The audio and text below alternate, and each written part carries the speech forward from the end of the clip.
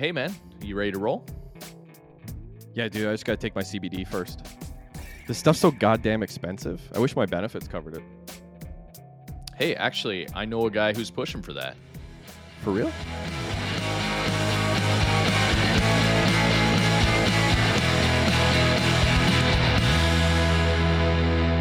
Okay, welcome to Second Story, everyone. Thanks for joining us. I'm Corey Leckie. That guy that's always there with me is Josh Sabalski, and joining us today is Dr. Blake Pearson. Thanks for coming on. Thanks for having me.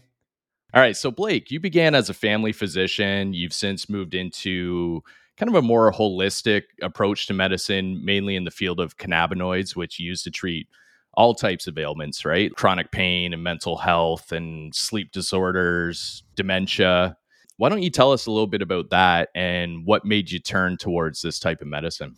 Sure. So I originally got my start as a family physician and did that for a few years and really started using the cannabinoid-based medicines in my own patient population. So just like you mentioned, Corey, chronic pain, we had a lot of seniors. So that's really how it began. And then once I started to see the benefits in some of these patients and being able to get them off things like opioids or some sleep medications like lorazepam or the benzodiazepines, medications that we're moving away from due to the harms, I thought to myself, okay, this seems very beneficial, minimal side effects. And then I really did a deep dive into the science and different conferences and really educated myself, ultimately to start my own cannabinoid practice. And just as you mentioned, it's expanded now from chronic pain to sleep disorders, which are certainly the most common referrals, but to things like dementia, agitation with dementia, and even into children with autism, severe autism that self-harm. We use cannabinoids to help reduce some of those behaviors. Like, obviously, you're still dealing with families. You're still dealing with all the same types of patients you were before. But what made you turn towards that specifically?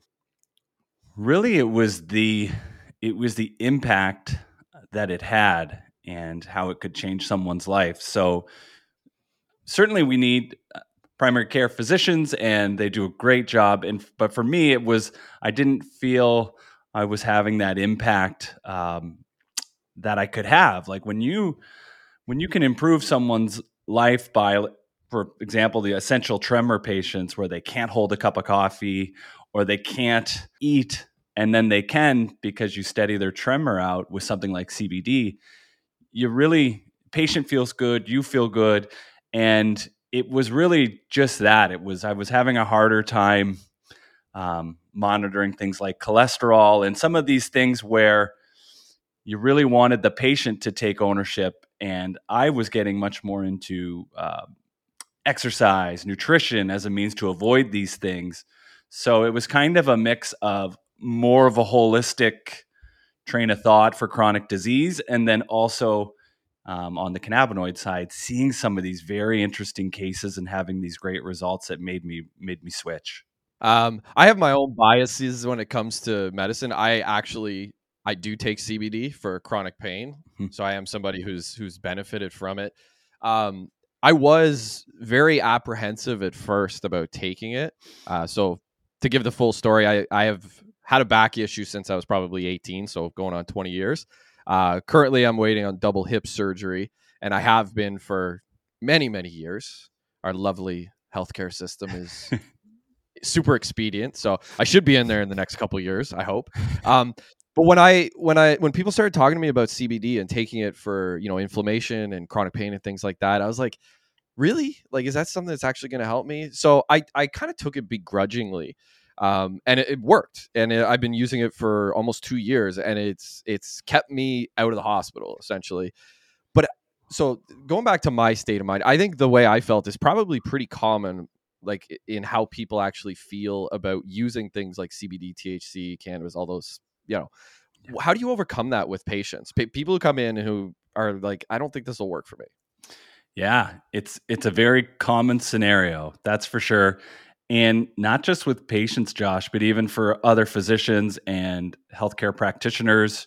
So the truth is there was basically kind of this false narrative where it's like CBD and THC are great for everything and they'll fix any of your ailments. And that's really what causes, of course, a lot of physicians and patients to be skeptical. But to your point on the results, for certain conditions, yeah, there is benefit. And it's because of CBD and THC. They both have anti-inflammatory properties. So that narrative is true.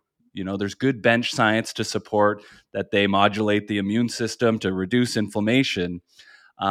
So you kind of get over that stigma, if you will, with education and the results. So I guess to summarize, it really can help, but it doesn't help everything. And it's important to be specific with the condition and be honest with the patients about it. So I find it funny you bring up talking about physicians. Every time not every time, I shouldn't speak in absolutes, but most of the time when I'm talking to a doctor and I tell them that I only take CBD, so they ask about medication, they're always shocked because they'll look at my MRIs or my CAT scans and the level of, discomfort I should be in. And then they're like, so what medications are you on? I just tell them CBD and they're always like, really? That's it? Like, yeah, that's it. That and exercise and, not eating inflammatory foods. And that's pretty much what takes care of it. Do you think, going back in a little bit of history about like cannabis and stuff like that, when we grew up, Corey's a little bit older than me, a lot older than me. Easy. Yeah, not that much older. There was so much like propaganda and dogma against cannabis from when I was a kid, like the whole Reagan era of the 80s, like just say no. And, that whole thing that I still think so many people carry that today when they hear cannabis. And you just look at how long it took to get legalized. How much do you think that plays into it? Just history and sort of what we've been brought up with. Huge. And still, even though it's legalized, still tons of stigma. So it really cannabis got a real raw deal because not only is there the stigma, but with that, there was the inability to do research on CBD and THC.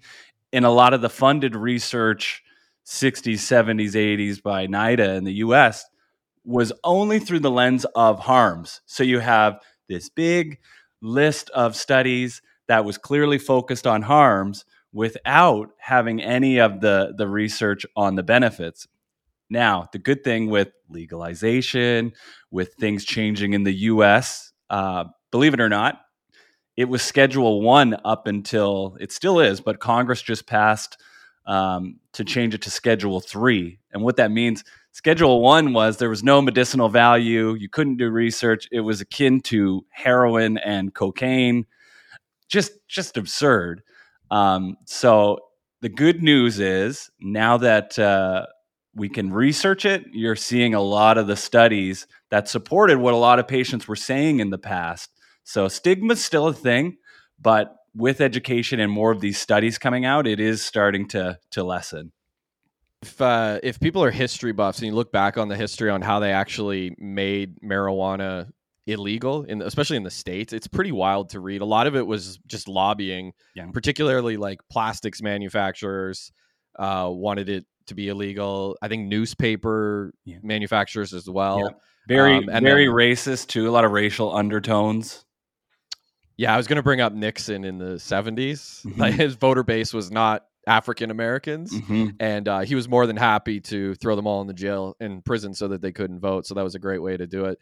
Also, the pharmaceutical industry wasn't a huge fan of it as well. So you had all those components, and it led to a very large lobby against having legalized cannabis. Yeah. And on the pharmaceutical industry too, they're putting up a lot of barriers because it really is a game changer in that, we have patients that can come off a sleep medication. So like a Ambien or lorazepam or Zopiclone, they can potentially come off a Lyrica or a gabapentin, so a pain medication.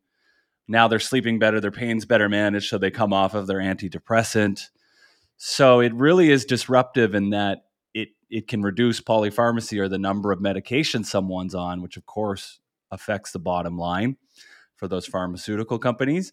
And the other thing too that is getting in the way of progress is you can't patent CBD or THC. So a big knock on physicians adopting this is there isn't enough evidence, or their large randomized control trial, which costs millions of dollars, because nobody can patent it, claim it as their own, of course, monetize that. So you'll see in cannabinoid science, great studies, but they only have 40 participants, 50 participants, because they're funded by universities or private companies. And that's where you don't see the physician adoption because the study's too small. But it's this reciprocal kind of process that if you just take a step back and kind of have a common sense view, it does make sense. But that's often an argument from a lot of the folks on the medicine side. So yeah, Pfizer's not going to get involved in the whole thing, right? So Is that kind of the idea? That's kind of the idea. They won't support, let's say, a whole plant extract because can't patent that. But what they are getting involved with, and they have bought a cannabinoid science company, is like isolates, or really isolating or making a new cannabinoid molecule that basically is the same as CBD or THC, with just a small change to the side chain or something like that to make it unique. So there's big money being spent on that side of things. And the first medication to kind of hit the stage and make a pharmaceutical company a lot of money, Epidiolex, is an example of that. So that's pharma CBD that went through the testing, and GW Pharma, who developed it, sold it to Jazz Pharmaceuticals for like $5 or $6 billion, something crazy like that. Man, it's a nice payday. Yeah, yeah. So it is developing, but it's very specific pharmaceutical isolates, which generally, when you do that, doses have to be higher, side effects are more, because when you can use the whole plant with the array of cannabinoids, the minor cannabinoids, the terpenes, you have more of an effect with smaller doses, and they're better tolerated. But when you use these isolates, it's higher doses and usually more side effects. Interesting. Corey, do you have a question? I got another one if you don't. No, hit him up. All right. Yeah. I feel like you're just sitting there like an idiot. Yeah. No, I assume that this would be a big conversation between the two of you, because I know Josh's situation with healthcare and all the waiting around you've done, all the opiate pushing that's happened to you, like, and then Blake, I know your side, you've been sort of fighting for things like coverage and opiate reduction and things like that. So yeah. Well, on that note too, on the opiate side and coverage, it's mind blowing that, Josh, for instance, if you were on disability, I could start you on an opioid for your pain, and it would be covered. And I would actually have to, because it's covered. You don't want to pay out of pocket for your CBD. And we have so many folks on disability who do want to switch, or they want to lower their opioid doses, but they simply can't even start because they have to buy the CBD out of pocket. So they're forced, because there's not a lot of money to folks on disability monthly. They're forced to stay on their opioid because they need to buy their groceries, they need to pay their rent, and it's a massive injustice in the country. For sure. So you just described my story almost to the letter. So when I got out of the hospital, I was in the hospital for 6 weeks, couldn't walk, got out of the hospital, still could barely walk. And I was prescribed hydromorphone, Celebrex, Lyrica, and one other medication that I forget what it was. But anyways, the hydromorphone was pretty terrifying, especially when I was in the hospital. I was on such a high dose that I was sleeping between 20 and 22 hours a day. And my wife was basically like, this thing's it's hooks into you. You need to get off of it. So I just started to slowly lower the dose, but my pain increased. And then when I got out of the hospital, I had all this free medication that my benefits were covering. And then people were recommending CBD. And I went to a store and I was like, it's like going to be $40 every 2 weeks to use this stuff. Mm-hmm. But I did it because I was fortunate enough that I could afford it. But it would have been a lot easier decision to make if I wasn't out of pocket, $80 a month at that time. I'm on a lower dose now, so it's not as expensive, but at first, like $80 a month to somebody on disability would be, you're talking about maybe 10% of their income. Yeah. Which is astronomical. And guess what? For those folks in your situation, they get started on an opioid for a medical indication, but 80% of the folks who go on to abuse heroin got started with that first prescription. And we all know how crazy the opioid crisis is here in Canada and in the US. And to me, it always made sense. Why don't we avoid the first prescription? And so certainly CBD can do that. But again, if there's no coverage, it creates this situation that just doesn't make any sense. Yeah. I talked to a gentleman for my first book, just briefly when I was writing my first book, who was a football player who blew out his knee when he was in college. He was a college football player, blew out his knee, tore his ACL, had to have surgery. They put him on OxyContin. He got hooked on it. And after they took him off of it, he actually went and broke his own foot so that he could get more. So he beat his own foot in so bad that they gave him more pills. And it spiraled from there. And eventually he ended up robbing an armored car to fund his drug habit. And he got caught. And he's clean now, but a pretty wild story to just go from I need knee surgery to now I'm robbing an armored car because I need drug money. Wow. And that's not really that unique of a story either. No, exactly. Yeah, and Blake, speaking of opioids, didn't you have some role in research with the Lin? Yeah.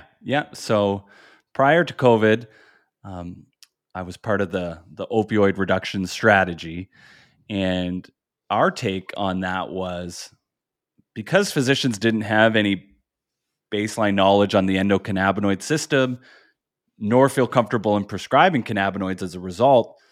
That strategy involved, I went around to the different family health teams and educated the physicians in the endocannabinoid system, and then how to use CBD and THC in practice. And the thought there was part of the strategy of reduction. Again, if we can avoid that first prescription, then that's certainly a tool in the toolbox. And we did have good success. We saw a lot of the family health teams, they measure things like this, mean morphine equivalents. That's how they measure their opioid stats. And as expected, and I was pleased to see this, as we did that, we saw the numbers come down. But the only disappointing thing with that role was as soon as COVID hit, that's when they decided to cut the project and the funding, and we weren't able to expand upon that work. Unreal. Yeah, that's crazy. Yeah. People didn't have any mental health issues during the pandemic, right? Right. That was not an issue. Yes, that's why it was ass backwards on that decision. Like we should have ramped up because of what we saw, and of course, hindsight's 2020. But certainly, there was no slowing down with the opioid stats, and in fact, we saw them ramp up. So I'm hopeful. Someday we can continue that work because we did lay a lot of good groundwork and it just needs to get rebooted. Hindsight's 2020. That's a good slogan for the pandemic. Right. Yeah. Touche. That's a pretty good one. Yeah. It's not bad. Let's make Speaking some shirts. of, yeah, that is actually a pretty good shirt. We should market that one. This episode is brought to you by Bad Workwear North America. Bad is a fashion-forward workwear brand from Australia with a wide selection of workwear for men and women that is not only durable and functional, but stylish and modern as well. With items like slim-fit work pants, waterproof hoodies, and a robust women's lineup, you're sure to find something you'll love. They offer free returns and exchanges on all orders, and listeners of this show, you can use the code SECONDSTORY at checkout to get 10% off your first order at badnorthamerica.com. Once again, use the code SECONDSTORY at badnorthamerica.com and treat yourself to some new gear. So I'll tell you my story when I was in the hospital. So I mentioned earlier, 6 weeks in the hospital, couldn't walk. I actually was on an orthopedic unit of a hospital. Had a surgeon. It appeared like I was going to have some type of a surgery, but they were just trying to figure out what was actually wrong with me. About 3 weeks into my stay, I became very frustrated because I kept telling them I feel like I have a hip issue, and they just kept looking at my back because I had a herniated disc, which I mean kind of makes sense. It was the most obvious thing that presented itself.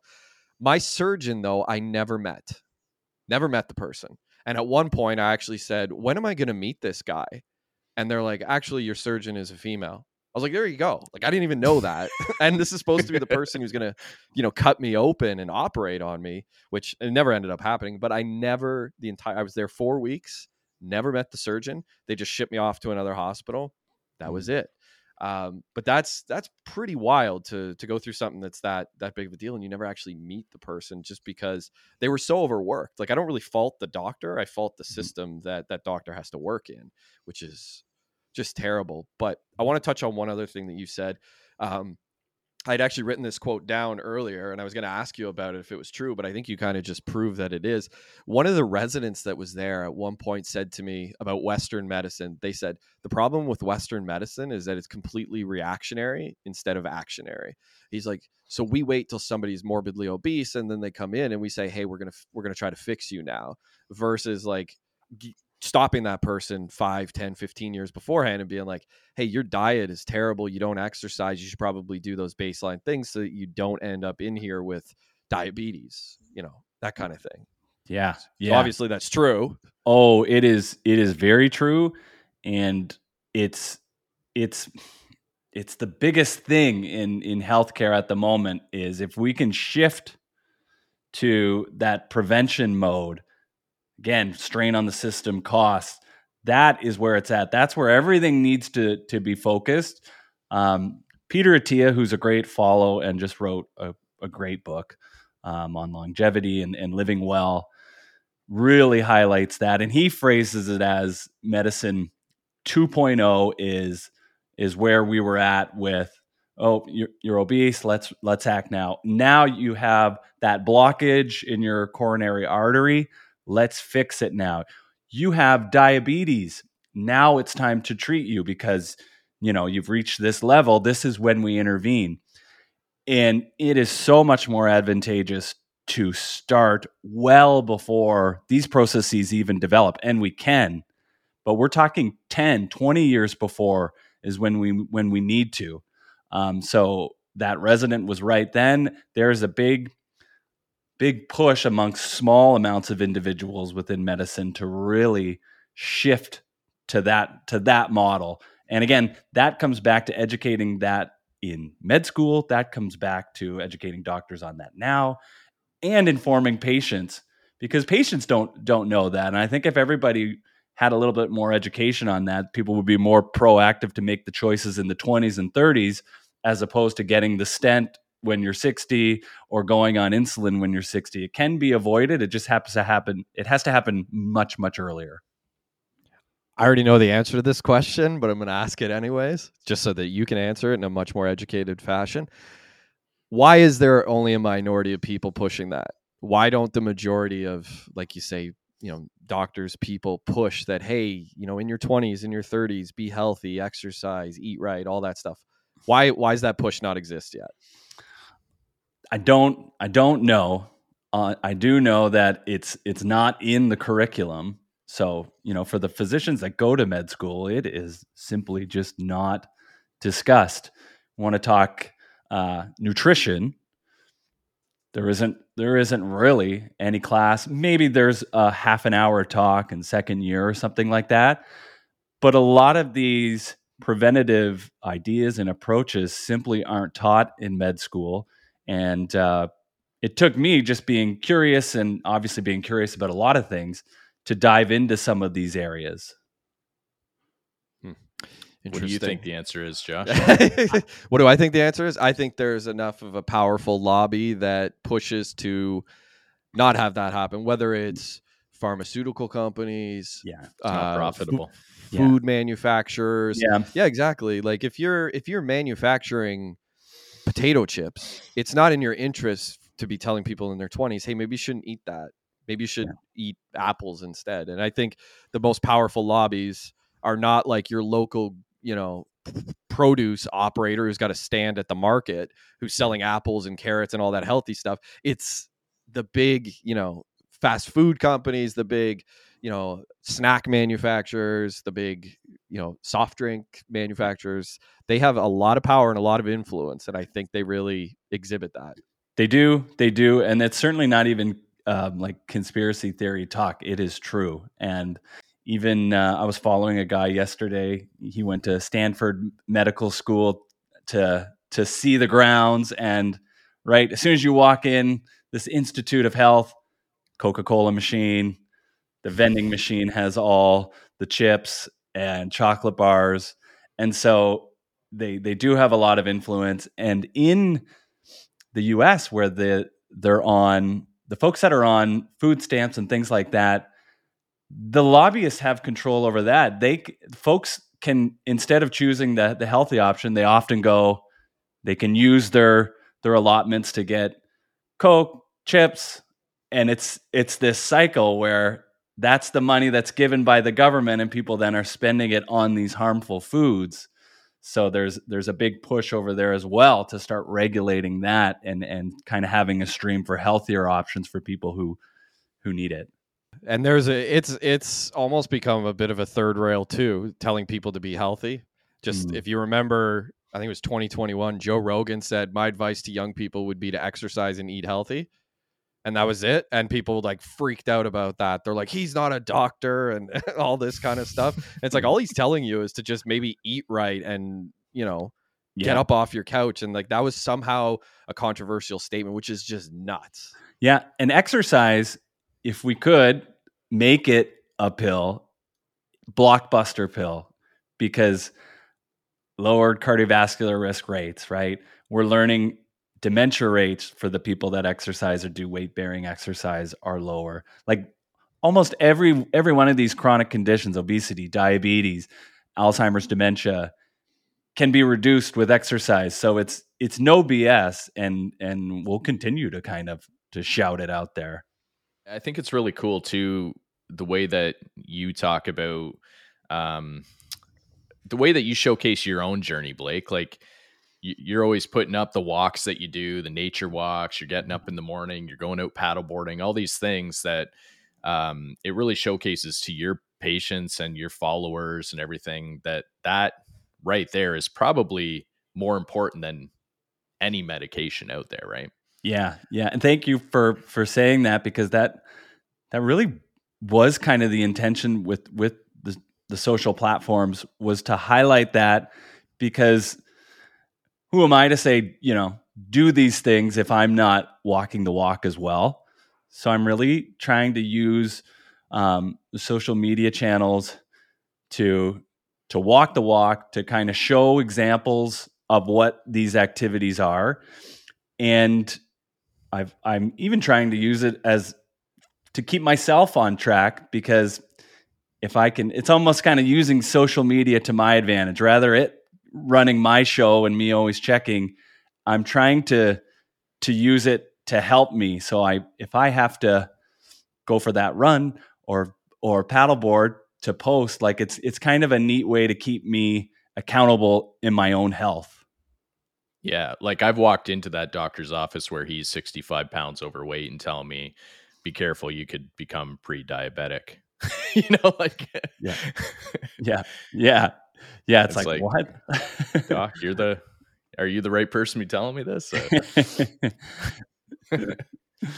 And speaking of pre-diabetes, I just saw a physician I follow in the US, and she's eliminated her pre-diabetes by continuous glucose monitoring. So these new state-of-the-art tools, again, so what that is it monitors your glucose continuously, as you would expect with that name. But that's where you put it on your arm, you can see it on your phone, your glucose levels, and it's another example of knowledge is power and a natural solution, because once you're aware of your glucose levels and how sleep affects it, or what food does this, you can really control that. So she was able to, just by monitoring her glucose levels, paying attention, now she's out of pre-diabetes. So it's really cool, some of the new tech that can help you put your health in your own hands as well. Do you think that we've talked a lot about social media on this show being sort of toxic, but one thing that I actually think social media is having a positive effect on is it's making a lot of people a lot more aware of their own health. I think this is true anyway. I may be wrong, but at least in my circles, I've noticed that people they tend to follow, nutritionists. They tend to follow people who talk a lot about exercise. Do you think that we're kind of turning a corner when it comes to that because of maybe social media is playing a part in it? I hope so. I think that's true, certainly in my circles as well. And it's all, of course, linked to the right follow too, because there's like a lot of people putting a lot of health info out there that maybe shouldn't be. So I'm with you. As long as it's good quality, then it's a wonderful tool for health. And the thing with social media is like when you consume with purpose like that, 100% super valuable. Where people get into the issues, of course, is kind of opening it and just openly scrolling and like whatever pops up they're consuming. And that's kind of where that negative side or the downside is. And you 2 hours later, it's like, what was I even doing? So I do think it's a great tool when used wisely. And just personally, that's one of the things I've been trying to do is set the timers or have the app that like locks you out. You can't go in it after 6, or set your notifications to sleep mode. And when you do that, it can be really used as a tool. And actually, I'd like to see this being taught in schools. The kids these days, they don't do that. They aren't aware of that, or how it's not being stressed how to understand it. And I think that would be useful curriculum for the kiddos to have kind of an understanding of how this social media algorithm works and why they should, put some limitations on it. Yeah. Otherwise, you're just sitting on the couch watching 20 YouTube videos on why you should go out for a walk. Yeah. And it's like, damn, I should have just gone out for a walk. Yeah. You could have listened to it too while you were out for your walk. You could have just listened on a podcast or something like that. Exactly. Here's how to walk. Here's how to walk properly. Like, damn, one foot in front of the other. Yeah. Should have just went out and walked. Yeah, absolutely. I've seen those. You talk a lot on your website about progressive medicine. I'm curious, what does that mean to you, the term progressive medicine? To me, it's almost an oxymoron in that it's progressive medicine is almost an old school approach. So the things like diet, the exercise, like that, those are progressive things that doctors never talked about in the past. But with our patients, that is the emphasis. And it's funny that it's progressive because, again, it's so old school. But it's really those things. There's that anchor of the exercise, the nutrition, the sleep, the good, healthy relationships, social interactions, right? That's a big piece. And then a little more progressive therapeutics in the cannabinoids, in psychedelics. And even those, even though, again, the term progressive, rather old school as well. Of course, they've been around longer than you and I have. But that's where it is. And utilizing cannabinoids, again, for pain or sleep to get you back to where you can exercise again. Like we've had folks that, because of their pain, they're really limited in their mobility, developed prediabetes or diabetes. And once the pain got better, once they started sleeping, medications got reduced. So that's a really cool part. And on my little podcast where we interview the patients, that was the one we're clipping up right now, is a lady who literally came off her insulin once her pain and everything got better, and she was able to move around. So that's it too. And then the psychedelic piece, we can't prescribe them yet. You can through a special access scheme, but again, to the Canadian system being flawed, if I want to help someone with end-of-life distress use psilocybin mushrooms, it's about an 8-month wait for the paperwork, and the patient's terminal, and the system is just, it's terrible. So our hands are tied right now for physicians to utilize some of those things. But once the framework comes in place, you'll see things like psilocybin, MDMA be used for a number of mental health conditions. But where the evidence is PTSD and refractory depression at the moment. Yeah, that I find very interesting, is that we're going down that path, which it's kind of funny in a way, because a lot of the critics of cannabis were like, well, then they'll make everything else legal. And my argument to that has always been, well, it probably should be legal. Yeah. Like it's kind of nuts that we're like, no, you can't have this plant, but this other plant is cool. You can have that one. It's always been kind of a silly way to think. Yeah. But Like caffeine's okay, but this isn't. And this plant, no, but yes. And it is silly. But it's interesting times. When it comes to the psychedelics, the interesting thing there is cannabis kind of opened the door, if you will, and psychedelics will actually have a much easier time becoming mainstream with physicians because there is a body of evidence. The research has been going on for years, but for very specific indications. So cannabis, it's everything to everybody, and it was almost unbelievable, even though it does have a lot of benefits for sleep, pain, seizure disorders, right? But where psychedelics is going to be much more accepted amongst the medical community, it's a very narrow lens: end of life distress, refractory depression, PTSD, like this is the lane, and it will have a much easier time in the medical community. do you think we're going to get to a point where in Canada, where we've completely decriminalized drugs? Do you think that's sort of what's around the corner? Maybe not around the corner, but like down the road somewhere? I think that's where we're heading. Yeah. You see that in Portugal, they were the ones who took the lead on that, and that experiment has gone just fine over there. There's certainly calls for action in the States and here in Canada, and there's like initial steps. But yeah, I do think that's going to be the case. And then I think we really need to then emphasize the treatment for the people who are abusing those drugs, like really the investment in the treatment programs. Like if they're going to supply them to these folks, then they need that support network with proper counseling and ways to get them off of them eventually. Yeah. And I'm assuming you see that, like, based on the Portugal experiment. I've read quite a bit about it. You see that as like that would be a net benefit to society if we did do that? I think so. I think like the war on drugs is over. I think it's time for more of a nuanced conversation, and who knows what it's going to look like. But I think some next steps going in that direction will ultimately be a positive. Yeah. Drugs won.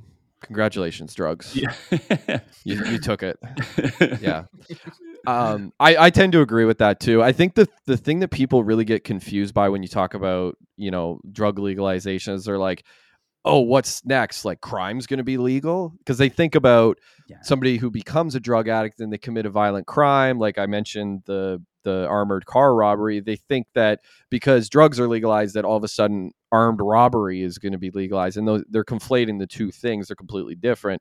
But the drug component of that, the drug addiction component, that is something that, you look at all the mental health treatment, that should really be treated as a, part of mental health crisis, I think, at least. Absolutely, because I mean, it's extremely rare to see someone who is abusing drugs or addicted to any substance, whether it's drugs, gambling, cocaine, caffeine, whatever.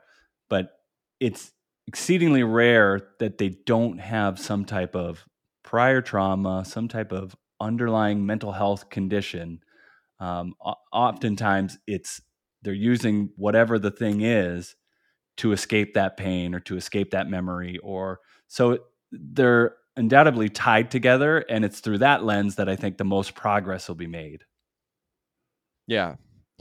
I remember when I was going through the whole thing in the hospital, thinking to myself, like, I hope this doesn't get its hooks into me. And I kind of felt like it was when I was taking like hydromorphone and stuff like that. I was like, I could easily see how someone would just fall in love with easing their pain. Mhm. Like, it just seems like such an easy thing to just, oh, the pain's starting to go away. I love that. And just, Yeah. And in that scenario, it starts as the pain from the surgery, but oftentimes the people who do get hooked, oh, the pain from those thoughts I was having were gone too. Like, sure, it was helping that pain from the surgery, but why they get hooked and stay on it when that pain's gone, they're still using it as that means to self-medicate whatever else it was helping with, and that's how you get into that long-term addiction cycle. Yeah. I want to kind of steelman the argument against cannabis, and it tends to be more of an old school line of thinking, but a lot of people will say they'll worry about the issue with kids and what it can alter their brains, stuff like that. That's always been a common narrative that you hear. Or people will say there's not enough data to support the usage, or not enough evidence that exists that supports using things like cannabis, psychedelics in a way to treat medical conditions. What would you say to something like that? I'm sure you've heard that argument before. Yeah, definitely. So for the first one, it's the distinction between medical and recreational cannabis. And certainly for the kids, the brain's still developing. Nobody authorizes that for children to use, except if there is certain condition that requires it, like refractory epilepsy, severe autism. But that is a concern, the developing brains. So we don't usually recommend, and certainly don't want any kids smoking THC, using THC. So that's valid. And that is the distinction between medical versus recreational and dosing. But when it comes to adults and when it comes to medical diagnoses and the idea that there isn't enough evidence, because that is certainly, when I speak with other physicians, and I've educated over 1,000 now in Canada and Australia, Germany, that's the one kind of common theme for folks who don't want to adopt it into practice is there isn't enough large randomized control trials. Therefore, I can't prescribe this. And it's a bit of a misnomer. And we talk about this with them. And that's where you can have an opinion, an informed opinion. That's more of a talking point to someone who it's easier to just not prescribe it and keep doing what you're doing. And I certainly can understand that with physicians because we're all overworked. It's busy. Writing a cannabis prescription takes a bit more time. So it's easy to be like, not enough evidence. But the truth is, it is a nuanced conversation. And when you look at all the case reports, case series, these are things that contribute to the body of evidence, observational studies, randomized control trials, real world evidence. Now we have these real world evidence trials where you're looking at using the product in real patients, like fast tracking some of the traditional models. So there's this large body of evidence that you can have an informed opinion on, rather than just kind of parrot or kind of that talking point. No, there's not enough evidence. There certainly is to have an informed opinion, and that's what we try to stress, along with the understanding that you couldn't do the research because it was restricted and no one would fund it. So when someone says, yeah, but that trial is only 50 or 100 patients, they have to understand the why behind it. So long-winded way of saying there's certainly that element out there of there not being enough perceived evidence, but certainly there is, and you just have to take the time to review the whole body. Yeah, it makes sense. It's like any debate. There's a lot more nuance to it than people will kind of, depending on what side they're on, they'll kind of only throw their talking points versus having sort of a discussion that's in the gray area of it. So yeah, I think that's good. So one thing that you've mentioned a few times here, and I see it all over your website, is talking about pain management. I feel like I don't know, maybe because I've been in chronic pain for over 6 years. I'm just like, there's got to be an epidemic out there of people of chronic pain. Because anytime I mention it, people are like, oh yeah, I've had this thing for years. And it seems like everybody's got something. Is that your experience too? That you feel like there's kind of an undiscussed chronic pain epidemic that exists in Canada? Yeah, I'd say that's accurate. I would say it's a very common condition in primary care, and even more reason for docs to get comfortable with alternatives. And that means not just cannabinoid based medicines, but cognitive behavioral therapy for chronic pain, other modalities like even meditation and things of that nature, mindfulness, dietary changes. You said, Josh, that that lower inflammatory diet had been helpful for you. And so it's chronic pain is a big part of primary care. And that's where having multiple different options is certainly beneficial. I would say, in addition to chronic pain epidemic, there's almost two epidemics, and they're related. And this now makes up, honestly, probably about 60 to 70% of a primary care physician's day these days. And that's the combination of chronic pain and mental health disorders. And that really, in a physician's day, is taking up a lot of the clinical visits. And that's where robust, holistic care for both of those things, chronic pain and mental health, is certainly needed. You probably can't put a number on this, but in terms of chronic pain, how much of it would you say you would attribute to just lifestyle? So we keep talking about diet and exercise, but like if you had to ballpark it percentage wise, how much of it do you think would be based on those things? It's a good question. I would say, without a number, it's a good. There is a major component of that: lifestyle, sleep, exercise, nutrition, that is impacting those chronic pain diagnoses. Now, if someone gets hit by a car or something and there's a direct cause, right? Yeah. Sure, we're not going to say, hey, Josh, you should have ate some kale and you would have avoided that car accident. I do love kale, but it hasn't helped the car accident thing. It is delicious. Saute it. It's great. Yeah, it's fantastic. But it's more on the degenerative side. So things like osteoarthritis, things like diabetes, things of that nature, obesity. When you put more strain on the joints, there's going to be more pain. When you develop diabetes and then you develop the neuropathy or peripheral neuropathy symptoms, there's going to be pain. And it's because way back when the lifestyle caused it.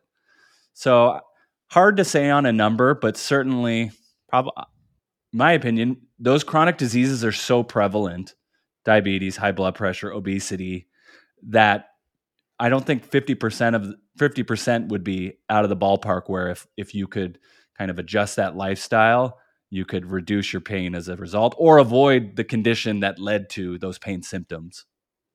Yeah, makes sense. I wonder too if kind of the change in people's, like you were talking about lifestyle, but change in people's careers. We're not working out as often. We're sitting at desks working, a lot of working from home remotely now. I wonder if that also attributes to some of these chronic pain issues. Yeah. Yep. Absolutely. The more we're not in motion, the more chance that's going to happen. Pandemic, again, did not help the cause, but the good news is it is reversible. It can be changed. But so what we do for people who want to get back into that is first try and, of course, manage the pain symptoms. But then we have a real low and slow approach with resuming activity. And it's not because we don't want to overdo it on the patient. It's more on the habit side, establishing a new habit. And that is where tiny habits, whether it's the BJ Fogg book, Tiny Habits, or it's that Atomic Habits, but the messaging is the same. And it's, let's say it's someone for walking. First week, walk 1 minute, but every day at the same time. And people will be like, 1 minute, that's nothing. But it's literally the act of same time, being consistent, anchoring it to, after my coffee, I will go for my walk. And then you do that for a week, then okay, 5 minutes, 10. But that's what we do as a way to kickstart people into those good habits, is really starting tiny and having some wins early.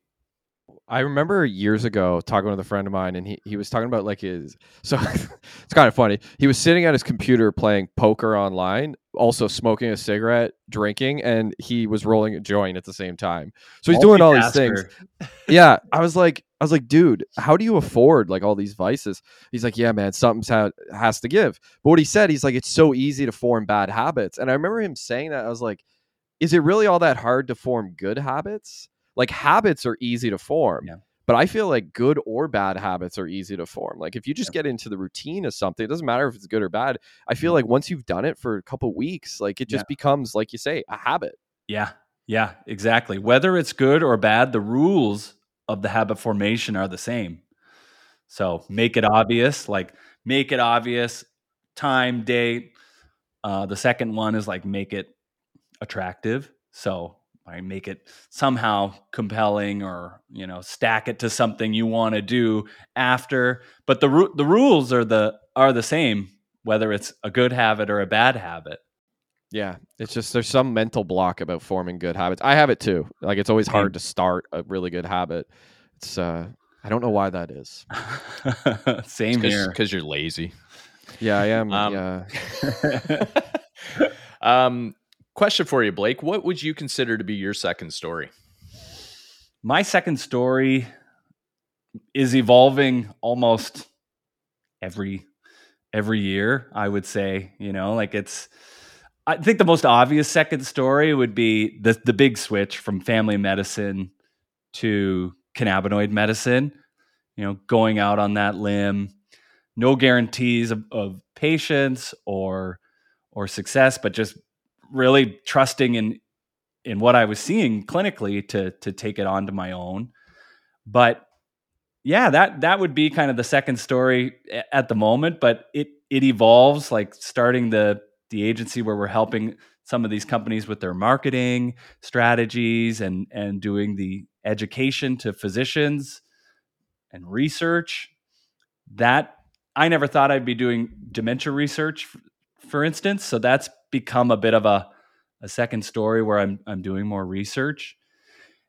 And to be honest, you guys, it's even this past year, there's been transition on how I'm running the practice and the direction, taking it with more holistic things, get into the exercise and sleep, and even talking to people about habit formation. So perhaps there's a few second stories, and that's kind of how I like it. And hopefully in the future, maybe some more. Yeah, we'll have you on again, eh? Yeah. Well, you could tell your second story. Trying to position to people to watch this particular podcast with you, what would you say they're going to take from it? I would say they're going to take from it a good chat with a couple good guys talking about all things important to health: exercise, nutrition, right? Proper sleep, proper social relations, how to use social media, all of the things, really. And even getting into, of course, what I do clinically, talking about cannabinoid-based medicines, and a nice little discussion on psychedelics as well. Perfect. Well, thanks so much for coming on, man.